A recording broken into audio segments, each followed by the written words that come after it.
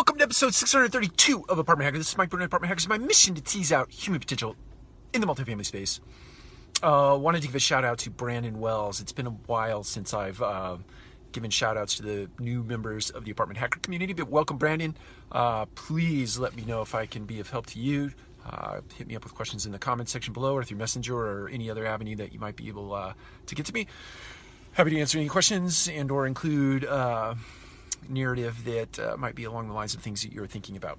And again, we're growing the community. Been up 10, 12 new members, and really appreciate those of you who are reaching out and sharing the content. Today I wanted to talk about Always On. And Always On is something that I think invented itself or came along or presented back when that brick cell phone, many of you, won't know what that was, but when the very first version of cell phones came in the way of this thing that we called a brick, and it was a brick because it was huge, and it didn't have anywhere near the computing capacity or capabilities that our current smartphone devices do today. But anyway, it was the segue, it was the Trojan horse, so to speak, of creating a scenario where we are always on.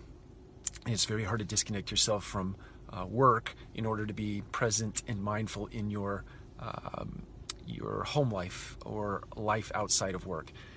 And I think it's important. In fact, it's so important for me. I'm setting a goal, and I'm going to work really hard. I know this is going to be a difficult challenge for me because I tend to be always on. But I want to take the balance of 2018 and 2019 to install a new habit into my life, and that is this. From 7 o'clock until 5 a.m., plus or minus, I intend to put the phone down and not touch it. The only time I would touch it is if there is an emergency that necessitates, and it'll have to come by way of a phone call, and I'll make sure that everybody in my organization knows that. Have to call me.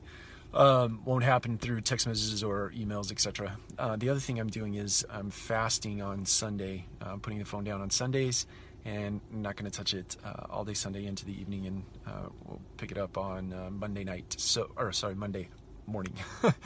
Anyway, those are two things that I'm attempting to do to sort of take this always on and turn it into on when necessary. And hopefully the outcome of that is a life where I can thrive as it relates to my wife, my son, my daughter, family, friends, etc. I'd encourage you to do the same. Take care. We'll talk to you again soon.